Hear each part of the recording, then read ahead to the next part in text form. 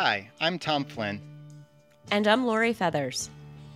and welcome to Lost in Redonda.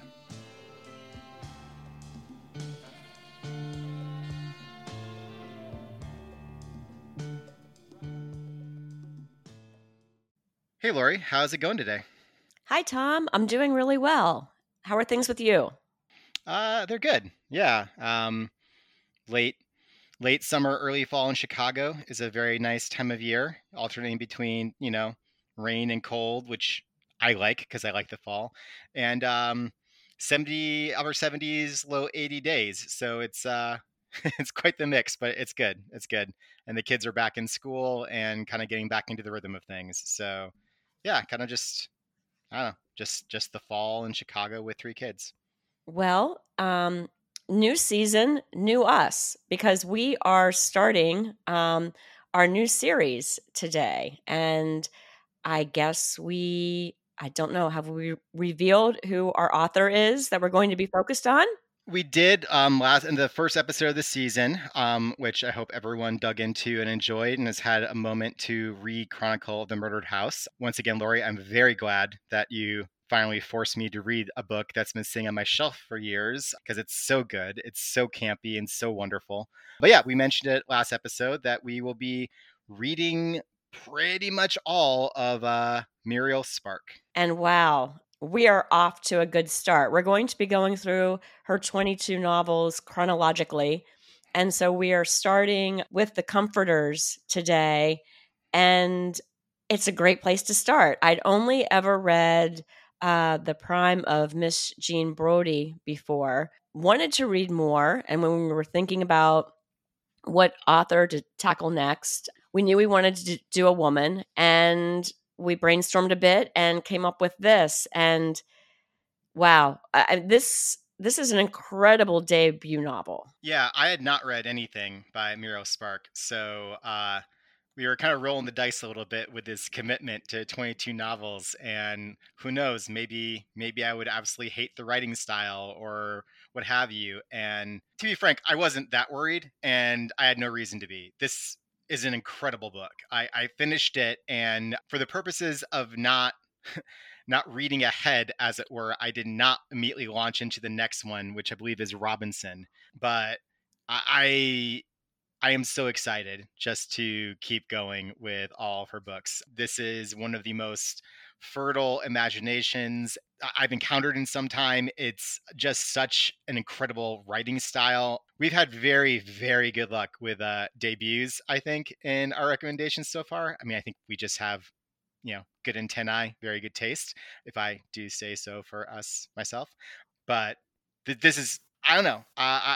Of the debuts we've done on this podcast, this might be my favorite. Quite frankly, it's just such a shockingly good, funny, deep, incredible book. But I think before we get going, Lori, you're going to give us a little bit of context, a little bit of a elevator bio on Muriel Spark. Yeah, I thought it might be nice to do that. I really didn't know much about her life before we decided to undertake this deep dive into her work.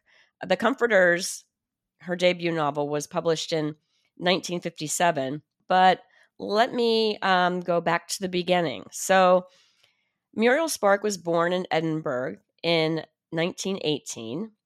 She taught at a private school, later finding employment as a personal secretary.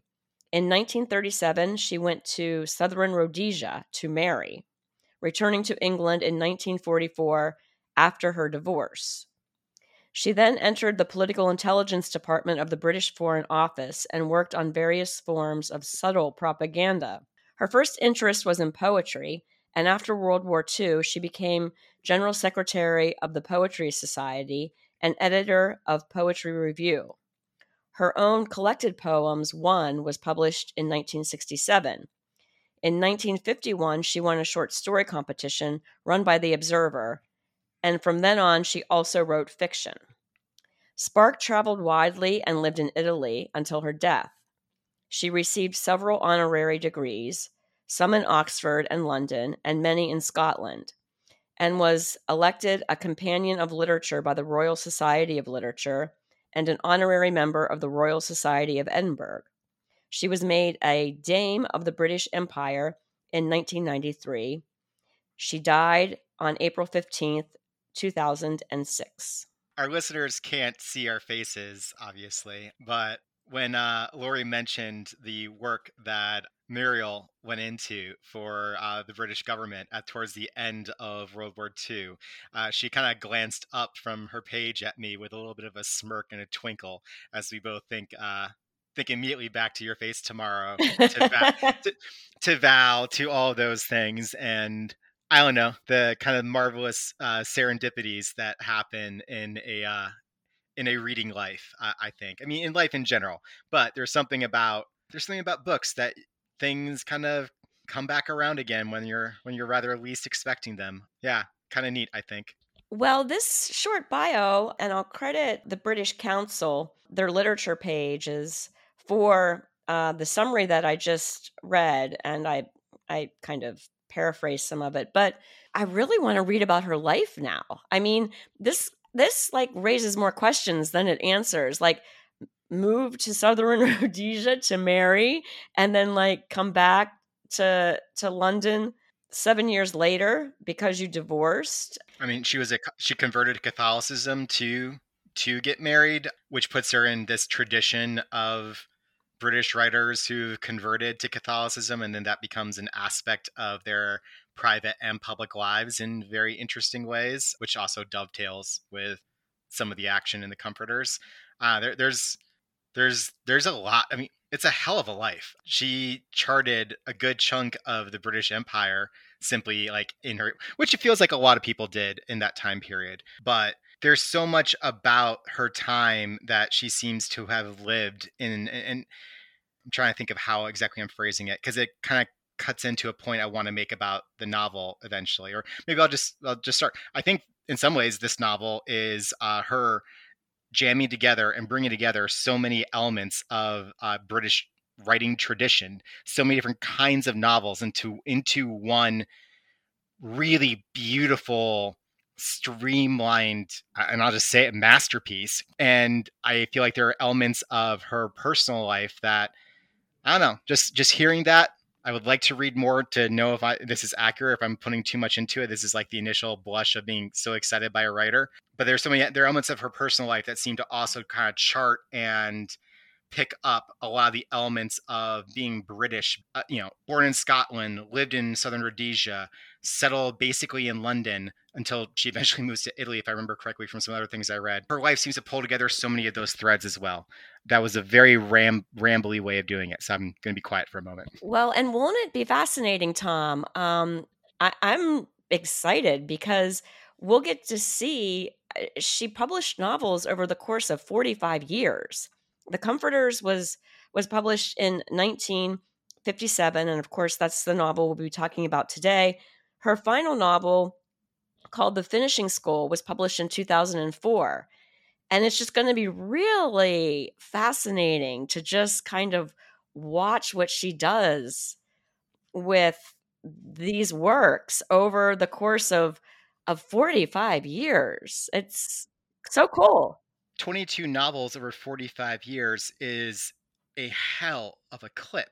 I mean, that's basically a novel every 2 years. So even more to your point, Lori, like we're going to be getting almost a check-in every 24 months or so on where she's at, where her writing life is, all of those things. I mean, it's very cool, it's very neat, and it tracks, the last half of the 20th century. Like that's a pretty phenomenal, impressive, interesting thing as well.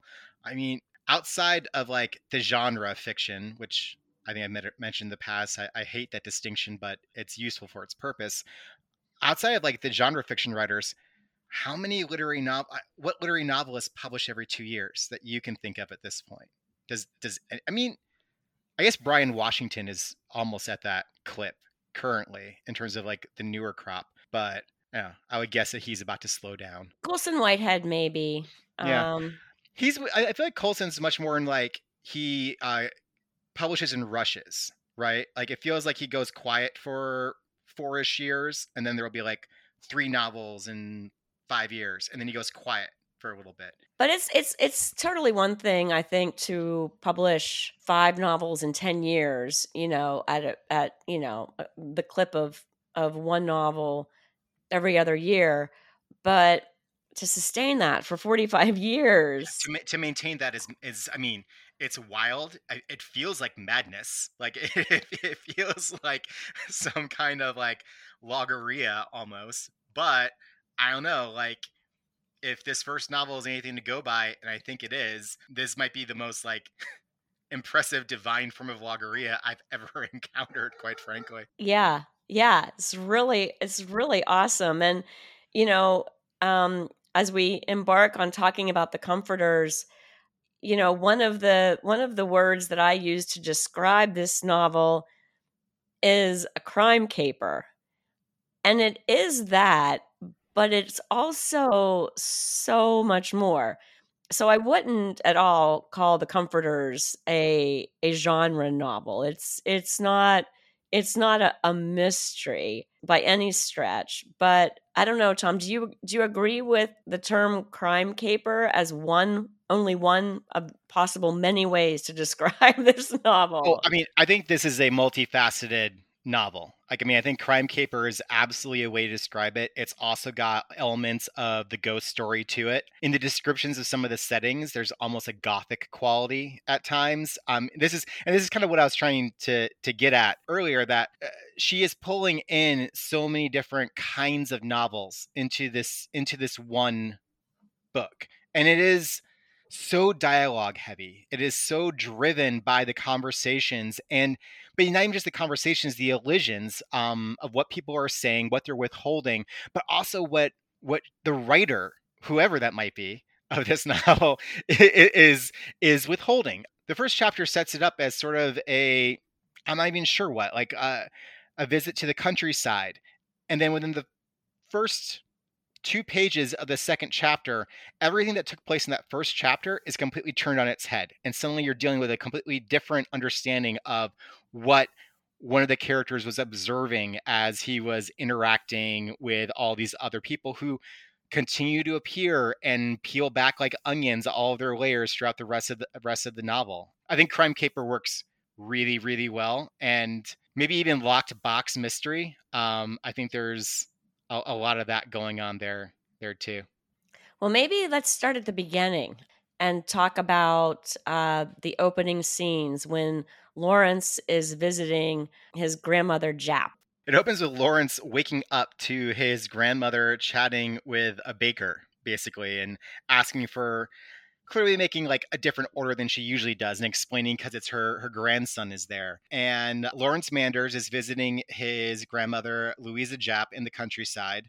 He seems to have a job on the radio. He is on holiday, and it's said immediately that he's very inquisitive and snoopy. He likes to get into other people's business. He likes to figure everything out about what's going on around him. Once again, we're dealing with people who like to read into other people's lives, as it were. And I thought at first when they were talking about him kind of like snooping around the room before he goes downstairs for breakfast that is this an 11, 12-year-old kid? Like who is this? But Lawrence is, I don't know, 20, 23, something like that. I would actually put it a little. I almost feel later than that. I would say like 25 at the youngest. I mean, it just seems like there's enough. And as it progresses, the history between Caroline, our soon to be introduced, frankly, like lead character. I don't know. That's a hard thing to apply in this novel. Um, but his history with Caroline suggests that they have to be in their mid 20s at this point, at the very youngest. But yeah, he very much comes across as a precocious preteen getting into everyone else's business, almost an encyclopedia Brown type. It feels like at times. And it would be almost impossible to explain to our listeners who haven't read this book how unique of a character Louisa Jap is. First off, it's important, I think, to point out that Lawrence is quite a wealthy young man. His father is founder and CEO, I guess you would say, of Mander's Figs and Syrup, which apparently is a big thing, a big delicacy in England, and the family's kind of made their name and fortune on that particular product. But Louisa Japp lives very modestly outside of London, in the country, like you said, and really, although they fuss at her and they want to give her money and help support her, and they clearly have the means to do so, she rejects all that. She seems very self-contained and very in control of her environment, of I mean just of her life. She does not seem to need any money from her daughter and son-in-law. She just seems kind of, and doesn't it's not like she's contented. It just seems like she's independent, which on top of how she speaks and conducts herself and a lot more of what we find out about her, she just comes across as the coolest 78-year-old you're ever going to meet, you're ever going to encounter. A quick note on the Manders family line of business. I actually picked up a fig and manchego croissant this morning to use as dessert tonight at bakery across from my kid's school, and it didn't even freaking occur to me until this moment what I'd done and like what I just read. So I'm amused by that too. Oh, that sounds delicious. But one of my, speaking of the figs and syrup, one of my favorite little anecdotes, and there's so many when it comes to Louisa Japp, is that she one day just sends her own homemade figs and syrup to the Manders family so that they can try her homemade recipe, which kind of it made me laugh and was seemed like maybe sending your homemade ketchup to the Heinz family or something. If you're married into the Heinz family at that, right? Like, I mean, it's very funny. You can view it however you want. It's a tongue-in-cheek shot, like, just sort of gentle jibing. It's a shot across the bow. It's whatever the person wants to take it as. And I feel like Louisa Japp knows every register of the meaning of that particular gift. Yeah, she's a fantastic, fantastic character. And this is maybe jumping the gun ever so slightly. This is a novel that deals with religion, Catholicism in particular, but also conversion. And Lawrence has fallen away from the church. Louisa's not part of the church. Her daughter, Helena, converted in order to marry Edwin Manders. Their son, Lawrence, as I just said, was raised in the church and seems to have fallen away from it. And then Caroline, who came up just a few moments ago, is a recent convert to the church, which has complicated her and Lawrence's personal relationship more than a bit. But again, I'm jumping. I think I might be jumping the gun ever so slightly. So Snoopy Lawrence is hanging out with Grandma, kind of taking a break from London, and you get the sense that it's a little bit of a break from this kind of more recent pulling apart that his love interest Caroline has instigated because she's feeling that she wants to be closer to the church and maybe even become a nun or devote her life to religion. But Lawrence doesn't waste time while he's staying with his grandmother to kind of, I guess you could say, pick up some suspicions about what the heck his grandmother might be up to. And she's the least character that I would think that Lawrence might assume would be up to something devious, but nonetheless, it seems he's got his suspicions. Yeah, this bridge group that he comes across with his grandmother, Mr. Webster, the baker, whom he heard earlier in the day, and a father and son, Mervyn and Andrew. It just seems weird to him, this this grouping. And after he leaves the room, they have this very odd conversation about, well, your grandson being here is complicated. Should we postpone things? And like almost like skull and dagger and but what could they possibly be getting up to? And so Lawrence's snooping and his suspicions seem to have some founding, but what precisely it is isn't revealed until he sends a letter to Caroline as to what exactly he thinks is going on. Oh, and just as another callback to our previous season, there are a lot of missed letters and not misaddressed, but folks reading letters that they shouldn't read, letters that don't quite make it to the person they're supposed to, leading to catastrophic results. I don't know. It's almost a shame that in this day and age of email and text message and the like, the potential for a missive gone awry has been reduced rather substantially. Well, and there's no reason for the reader to kind of think it at the time, but two of the bridge party, Mervyn and Andrew Hoagland, and their last name is significant here. Mervyn, it seems, is a single father, and Andrew is his crippled adult son. And they, I think, particularly kind of raise Lawrence's like radar. Like these two just seem weird. And how does my grandmother know them? And and why are they talking while I'm present here in this rather cryptic way? So I suppose, like, I mean, my initial statement of that in his snooping, that eventually it comes true that there's something going on there, that it seemed a little bit out of nowhere.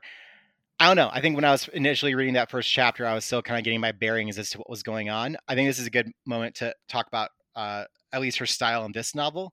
Spark has an incredibly light touch. There's a way in which this novel just sort of like tumbles along, leaving you to sort of realize what you've read maybe a few paragraphs later. And I think that's just a function of how tightly structured and written and like its construction is so good. But there are definitely moments in reading this novel where I felt like I got multiple pages and then suddenly realized that a sentence I'd read 4 pages previous was turning the key on an element of the story that we hadn't even known was there yet. This is just a brilliantly put together work. It's something incredibly special in that regard. So we switch to Caroline, and Caroline is hanging out in a Benedictine priory, kind of, I guess, wearing her hair shirt for lack of a better term. She's, sleeping in a cold room, being served gruel with these kind of depressing cast of characters, one of whom she knows from being involved with Lawrence. And this is a woman named Georgiana Hogg. And I would say, from my perspective, these characters are almost universally appealing to me. They're so quirky and have such interesting personalities. There's not much to like, though, about Georgiana Hogg. No, not at all. Caroline's immediate reaction to Georgina is, I don't even think revulsion is quite right. I mean, it's immediate distrust and distaste. And it's not entirely because of her physical presence, though that's suggested to be not exactly the greatest. It's much more that there's a meanness of spirit, a bullying nature that is immediately evident in how Hogg interacts with everyone else around her, how she tries to control or insinuate control over Caroline very, very quickly, very early in their interactions, leading, frankly, to Caroline just leaving, like seeing that there's whatever she is there to get out of this experience is not going to happen in no small part because of Georgina Hogg's presence. Yeah, Georgiana Hogg, I guess I couldn't quite tell. I believe that she's just volunteering at the monastery, but perhaps she has a real job. I don't know, but she's around all the time and she's very judgy. And in particular with Caroline, she's very judgy about her relationship with Lawrence and the romantic relationship that they had, and how that's not really wholesome and godly in Georgiana's viewpoint. Well, she also takes some shots at the fact that Caroline's a convert. I mean, I couldn't point to the exact passage, but there's almost a suggestion that Caroline doesn't quite understand things as well as she would if she weren't a convert, the way that Georgina kind of gets it. Again, this is the bullying, the controlling nature, that the assumption that because Georgina has been in the faith either since the start or for a much longer time, that she knows better than Caroline. And as we learn more about Georgina Hogg and how she has lived her life and kind of who and what she is, that becomes even more apparent, that like she's someone who has been trying to control the people around her for a very long time, and in some ways hides behind other people's charity, other people's kindness, while really offering none of that to any. I mean, like you said, she's not at all a pleasant or attractive character, although a brilliantly constructed one in how unattractive she actually is. Well, and you, Tom, talked about how vibrant the dialogue is in this book, but Spark has a really interesting eye for detail. And if you don't mind, I'm just going to read a short passage here. This is from the point of view of Caroline. The little parlor in the Benedictine priory smelt strongly of polish. The four chairs, the table, the floors, the window frame gleamed in repose of the polish, as if these wooden things themselves had done some hard industry that day before dawn.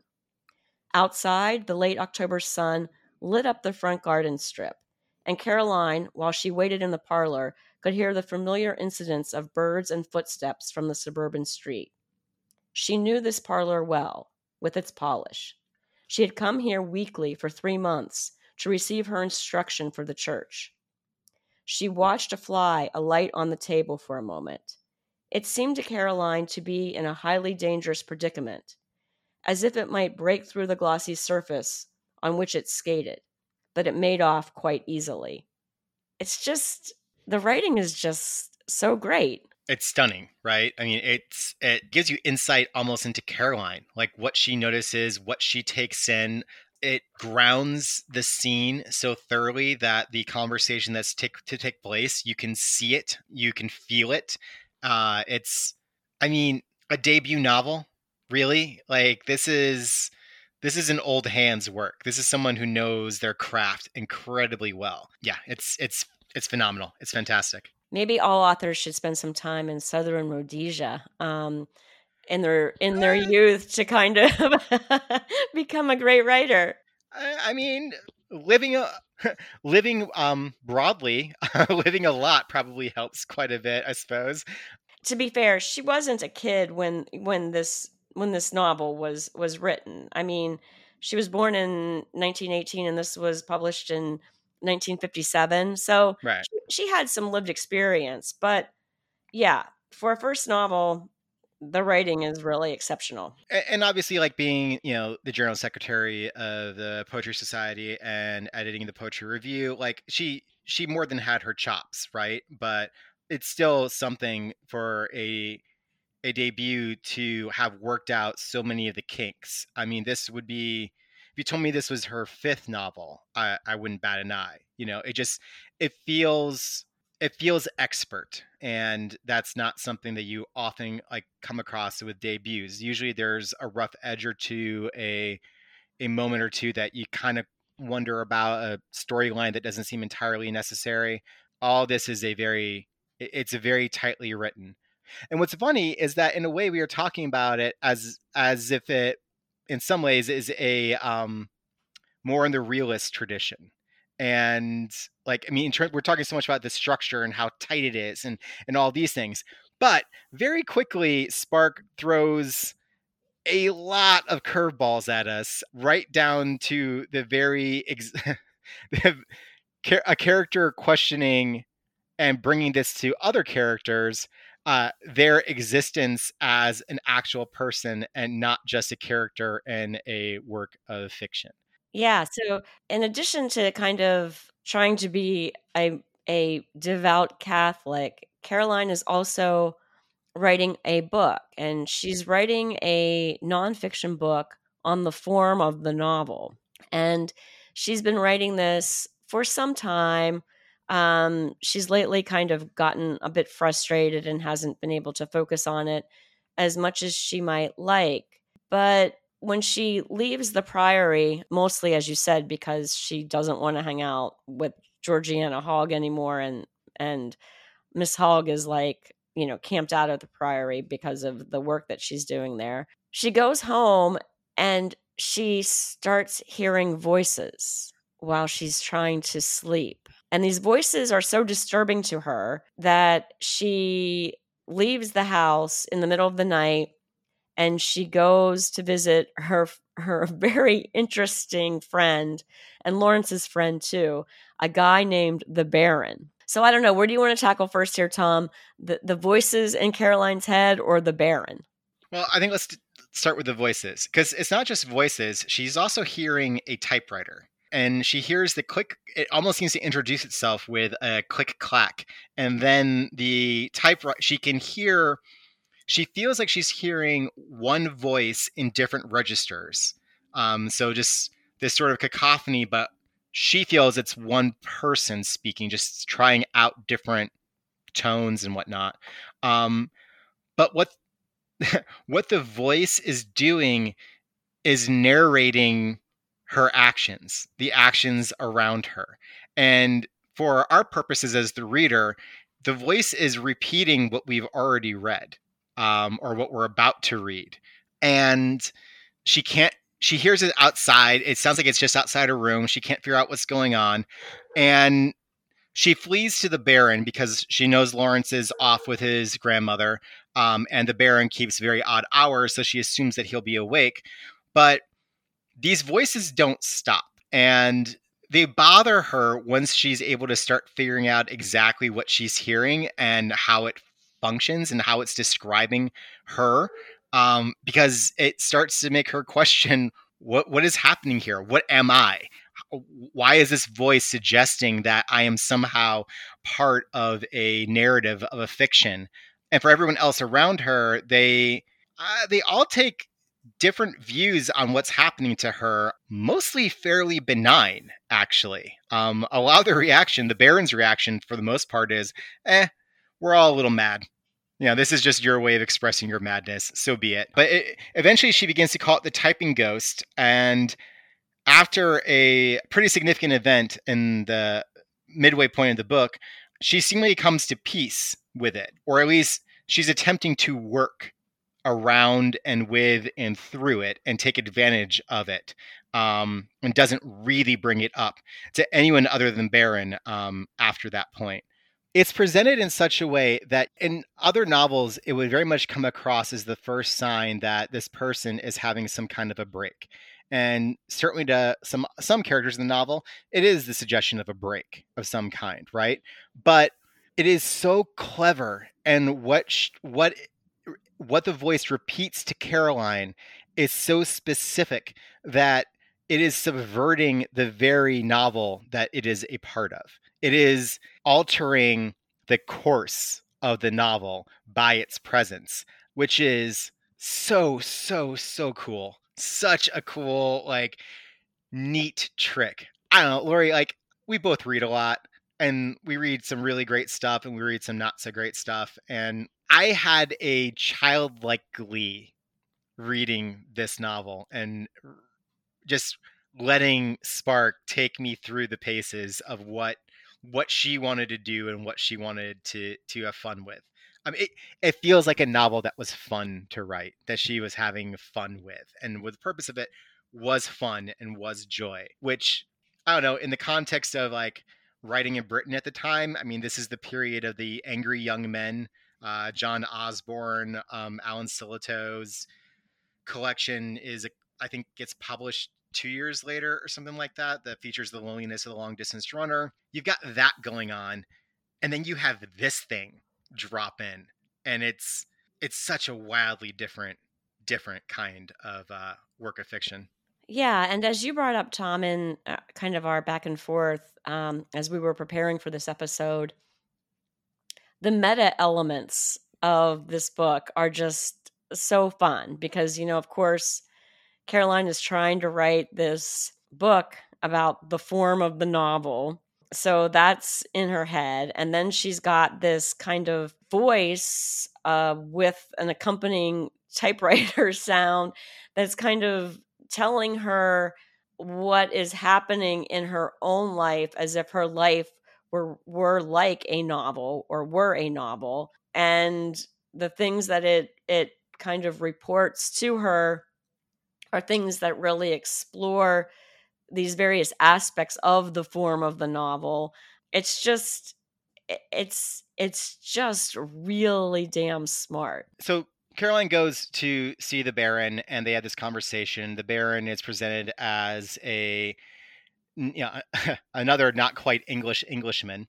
He is from the Belgian Congo, I think they establish. He seems to love all things English because of their eccentricity, and and he's especially eccentric. He had been living with a woman named Eleanor Hogarth, which is your first kind of clue as a reader that things are about to start intersecting in very strange ways. But I mean, his presence in the novel, because he appears to be, and it eventually comes out that part of the reason Eleanor left him was because she's convinced that he is they keep calling it diabolist, but what we would probably in the States just call a straight up Satanist. That he is playing the organ at black masses for Satanist rituals. And eventually it comes out that he's just interested in the psychology of it, or so he claims. But this is one of the first points of contact, or really the primary point of contact we get with Lawrence and Caroline's life before her conversion. They were living together. Helena, Lawrence's mother, who plays a very large role in this novel, and I think this is something like I just want to get out there. We are not going to be able to cover even a portion of what happens in this. This is 214 pages, and it feels like, as I'm thinking about how much we would have to cover, it feels like some people's 500-page, masterwork. Like there's just so much here, and so many characters, and so much life. I mean, she makes these people real in some really significant and interesting ways. So there's a lot we're going to skip. Read it. Like, read it, listen to this, read it, come back and listen to it again. This is just, there's so much happening in this novel. But so Lawrence and Caroline were together. His mother kind of made peace with it. They actually describe her Catholicism as the kind that sort of fits everything into place so that she doesn't have cause to really be offended by anything. She may not like something, but she just sort of accepts it and moves on, which clearly has rubbed off on Lawrence and his way of moving through the world. But the Baron was part of this bougie, hipstery intelligentsia set that Lawrence and Caroline were a part of, and he seems to be the one that they are both most comfortable with and still really in contact with. He owns a bookstore, which makes him by default cool, I would say. You think that if Lawrence were in town, she would have like run to Lawrence's, when she got freaked out about hearing these voices in the middle of the night.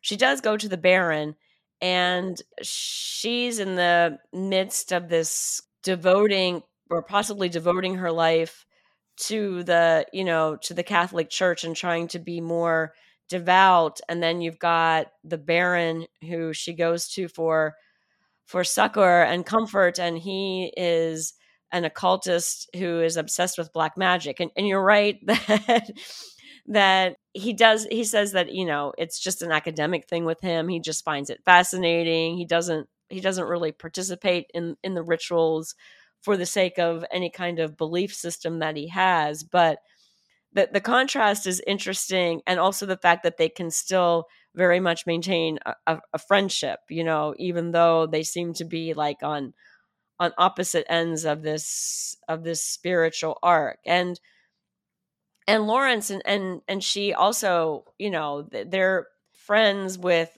benefits at this point, I guess you would say, since they're not living together anymore. But the whole issue of religion, and Lawrence's father is also a very devout guy that goes and takes these retreats from time to time, and just like leaves the family, leaves the city, and goes to a monastery and hangs out for weeks at a time. It's kind of this thing that everyone's used to him doing, I think at least once a year. By the time Edwin Manders is like himself a character, not just someone spoken about, it's towards the end of the novel, and I think it's much more than once a year at this point. It seems like he is almost monthly taking off. I mean, he has stepped back as the day-to-day manager of the family company, still, the owner, founder, what have you. But he is not the CEO at this point because he's never there. He's always, and he reflects that he would not have made it as a religious, that there are so many elements of religious life that don't sit with him. But this idea of almost vacationing, like he vacations to monasteries, to retreats, to pilgrimages. As you're saying, there's so many different reflections of religious life and the expressions thereof. A lot of the actual what would count, I think, as religious conversation occurs between Caroline and the Baron, and it's really built around the Baron being convinced that he is seeing magical acts performed directly in front of him, specifically around Mervyn Hogarth. I mean, that is a very interesting. Given how much time we spend with Mervyn, the idea that he is some sort of magus in a satanic temple is very amusing. But for the Baron, it's dead serious. But the Baron feels that he sees these things happen in front of him. And frankly, he gets a little tweaked at a couple points and suggests that like what he believes is taking place is much more real than what Caroline believes is taking place, because that's something that only she is experiencing.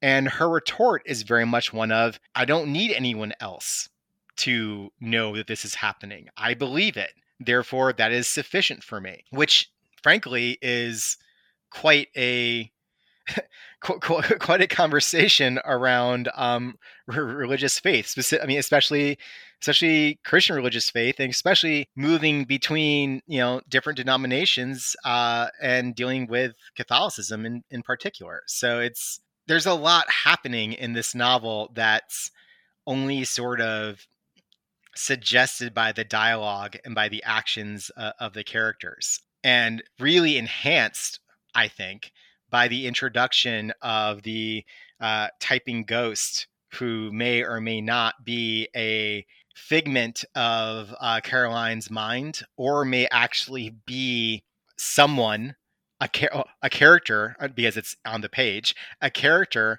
tipping off Caroline that she herself is just a character. So while we have Lawrence getting suspicious, we have Caroline having this long, sleepless night talking to the Baron, and she grows suspicious about something independently that the Baron says. And it's kind of has to do with the Baron's fondness for Mrs. Japp, Lawrence's grandmother. And he describes to her this hat that Mrs. Japp was wearing 2 years ago, the last time he saw her. And Caroline is immediately suspicious because she knows that Mrs. Japp just recently bought this very unusual descriptive hat because she was with her when she bought it. And she bought it much more recently than 2 years ago, indicating that the Baron is not quite being truthful about the last time he saw Grandma Japp. Caroline sends a telegram to Lawrence asking him to get in touch because something very mysterious is taking place, which is precisely the telegram that he sent to her. And he immediately thinks that there's some sort of confusion at the post because he got back the same telegram he sent to her, and so on. So just weird things happening and coincidences and whatnot. So he comes back to see her, to check in, to see what's going on, and they go out one evening and run into, and this chapter, this portion portrays a London nightlife that sounds fantastic. They're bouncing around from place to place, running into friends, running into people they don't want to see, people they do want to see. It's very lively. It's this burst of vibrancy and color. It feels like a London that is available to the upper middle class to wealthy.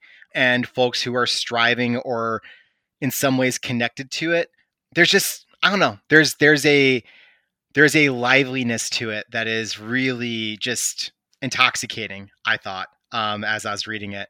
But while they're out, they run into Lawrence's uncle Ernest and Eleanor Hogarth, formerly partner to the Baron.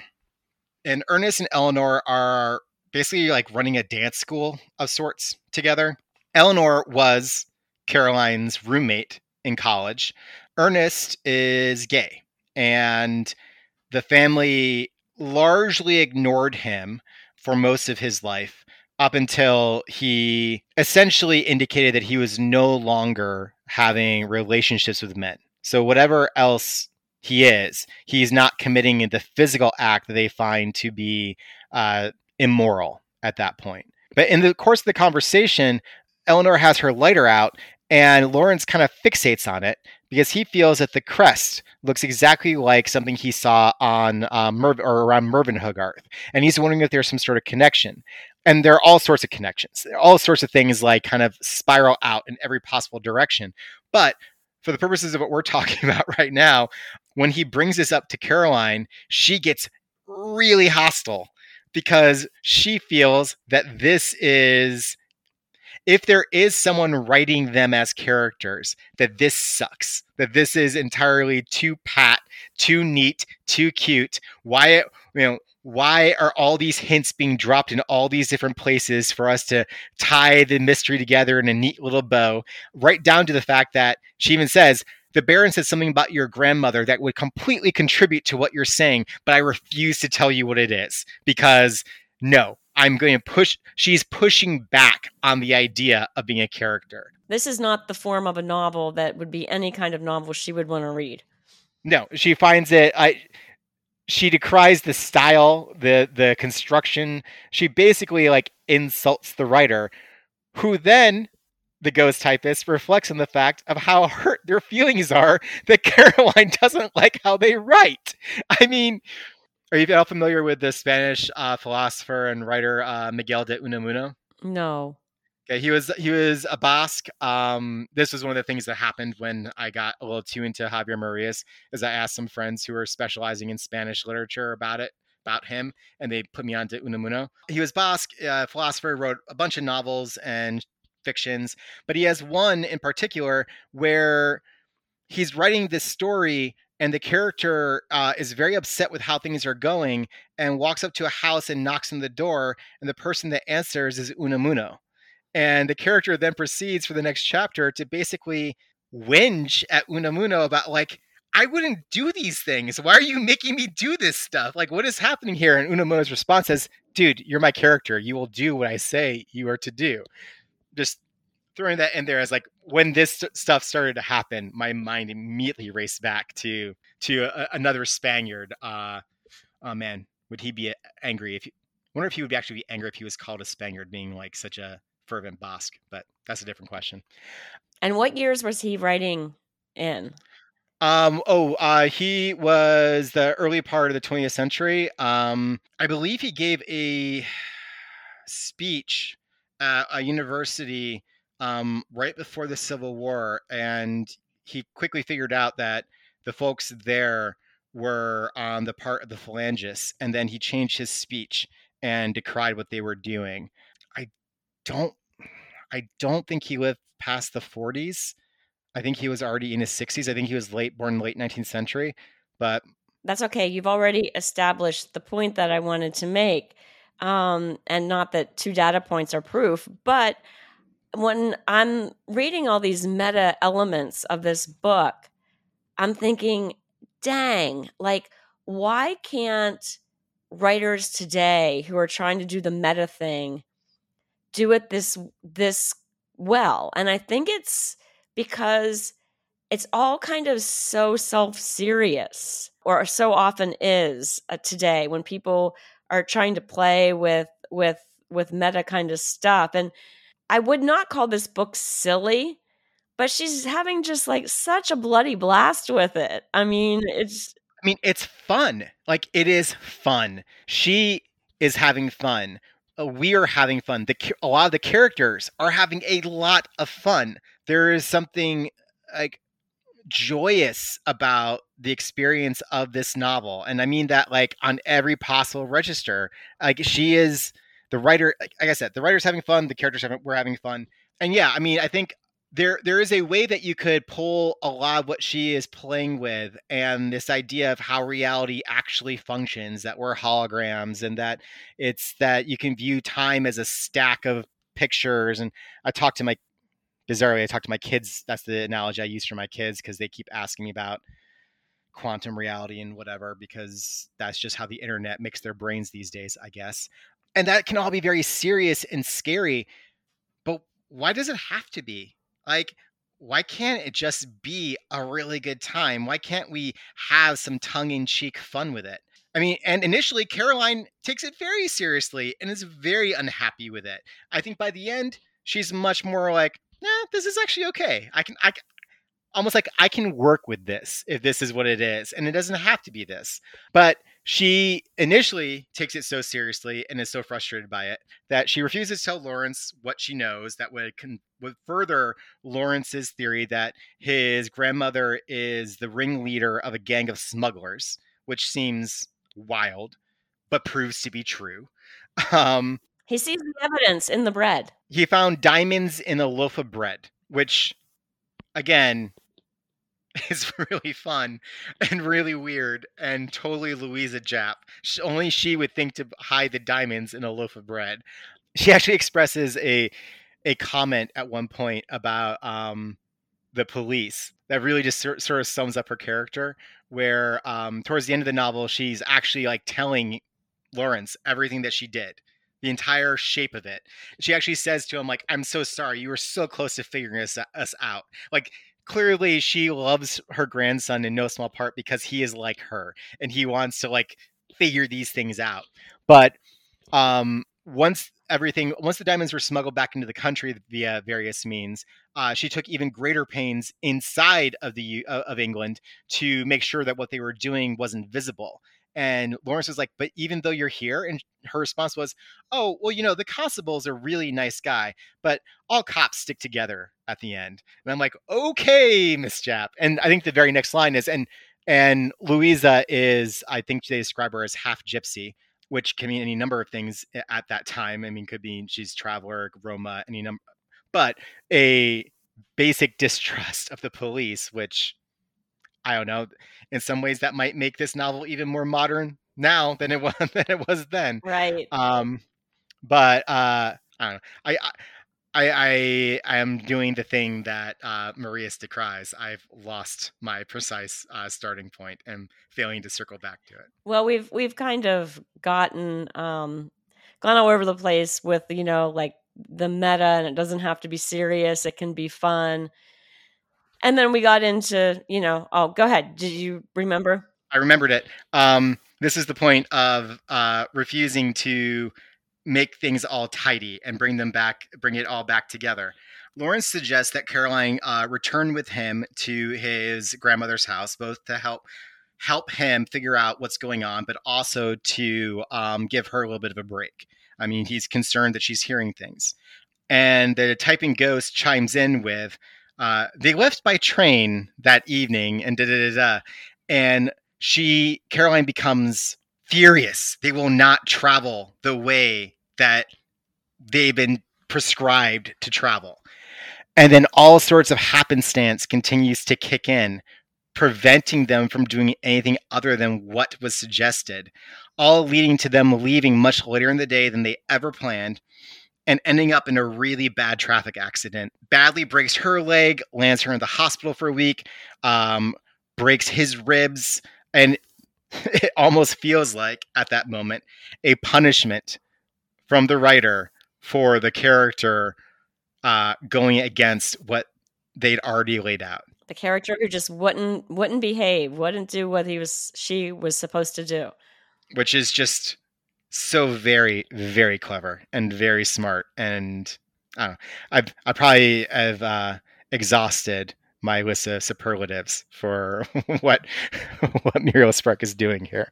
Well, I know we don't want to spoil the story or you know give all of the plot points away to the listeners. But what other things do we need to say, Tom? Do you think about this really exceptional book? Something that recommends it is, I mean, we've talked a lot about how interesting the characters are. Spark creates such fascinating and complete female characters. Each one of them very distinct from one another. Very different motivations. I mean, they are in some ways fuller and more complete characters than a lot of the men. And I I don't know. I thought that was really quite remarkable. This book does not um, fail the Bechtel test by any stretch of the imagination. Um, I don't know. I mean, we could continue on with kind of what we've done in the past, going kind of through the book a bit. We've already resolved between ourselves that we're not going to give away the entirety of uh, novels this season. We want to make sure that if you're just if you're just listening to listen to us, that's fantastic. But you really do need to go read the books too. I think in many respects, we've pretty much brought the novel up to the midway point, and from there, it unspools in some really interesting, fascinating ways. A lot of the characters recede into the background only to emerge or re-emerge in unexpected, in the case of Georgina Hogg, incredibly uncomfortable ways. I think maybe a thing I would like to just sort of chat about or reflect on is I think the character that was most in control throughout this entire novel and possibly in control of the movement of the entire novel was Louisa Japp.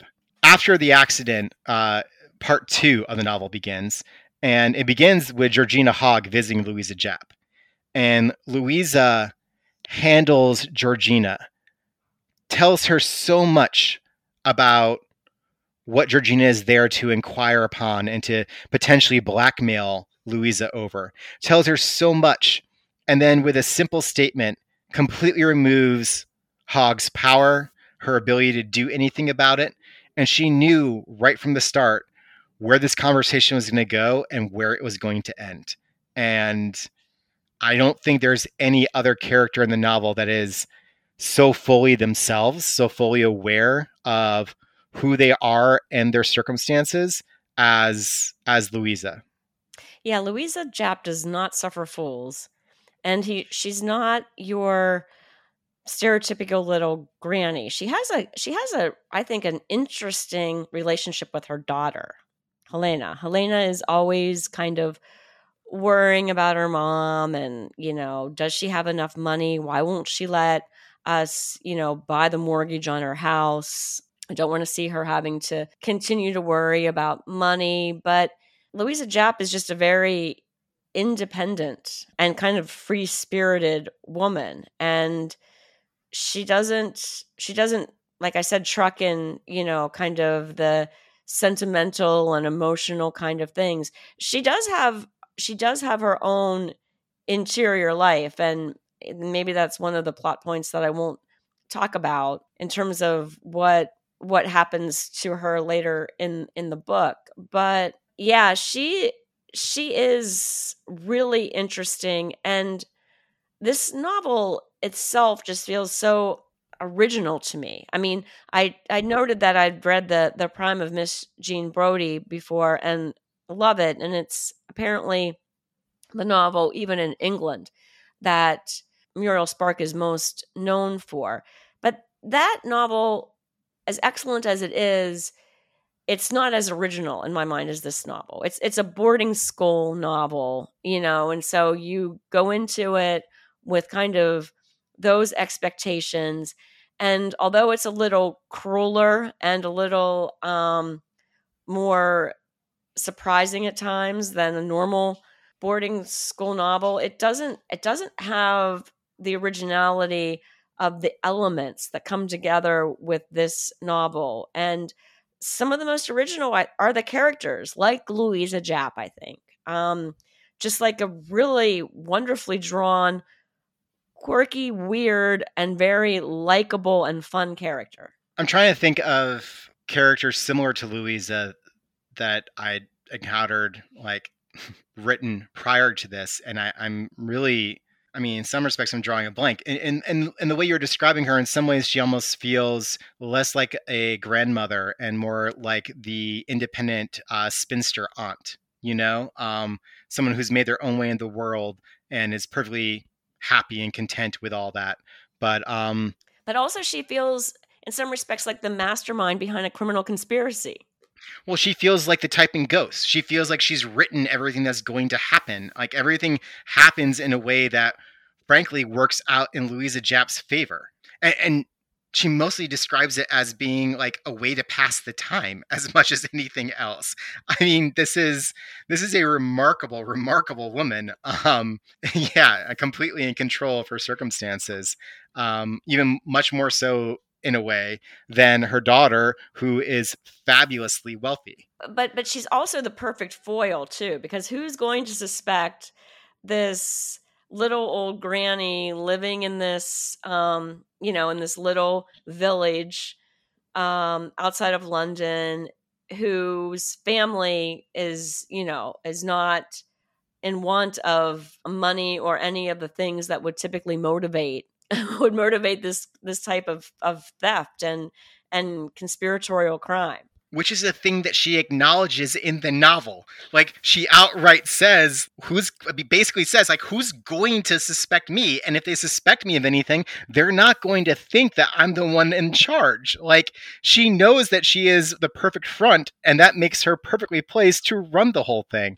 This lady has figured out every possible angle. And this is where this novel could have been so many different things. It could have been a crime caper. It could have been a drawing room mystery. It could have been exploration of a woman's descent into madness. It could have been I don't know, a Religious conversion novel. exactly. That's what I was about to say next. It could have been a religious conversion novel. It could be it could have been more about Lawrence and falling away from the faith. And it's somehow all of those things and none of those things and something incredibly distinct and in my reading life something very, very, very new. I would have loved to have been there when this book like hit the scene and just watch it go off like a bomb and just it seems like the praise at the time was, oh my, what do we have here? I'm also sure there were a lot of people who hated it, and not just because it went against their sensibilities, but also because they couldn't deny how good it was. Well, there's a quote on the back of my book, and I've got the New Directions edition, and it's a quote by Evelyn Waugh, who acclaimed it as brilliantly original and fascinating. And yeah, it's that. Yeah, and that's someone who knows from a lot of things. I don't know. Does that feel like a good place to leave it? Do you think? I do. Cool. So we will have up on the Substack the episode list of what's coming up.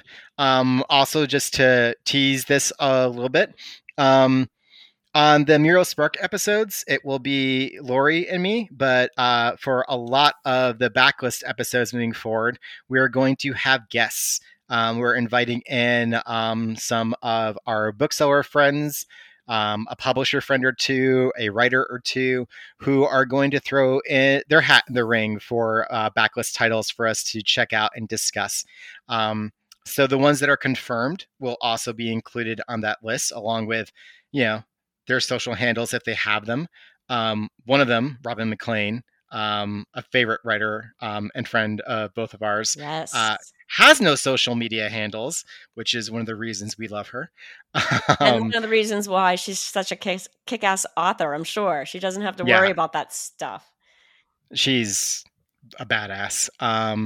But yeah, we will have that up in on the Substack, and yeah, we're reading all 22 novels of Muriel Spark. So this is going to be a hell of a season, and I am very much looking forward to it. Buckle in.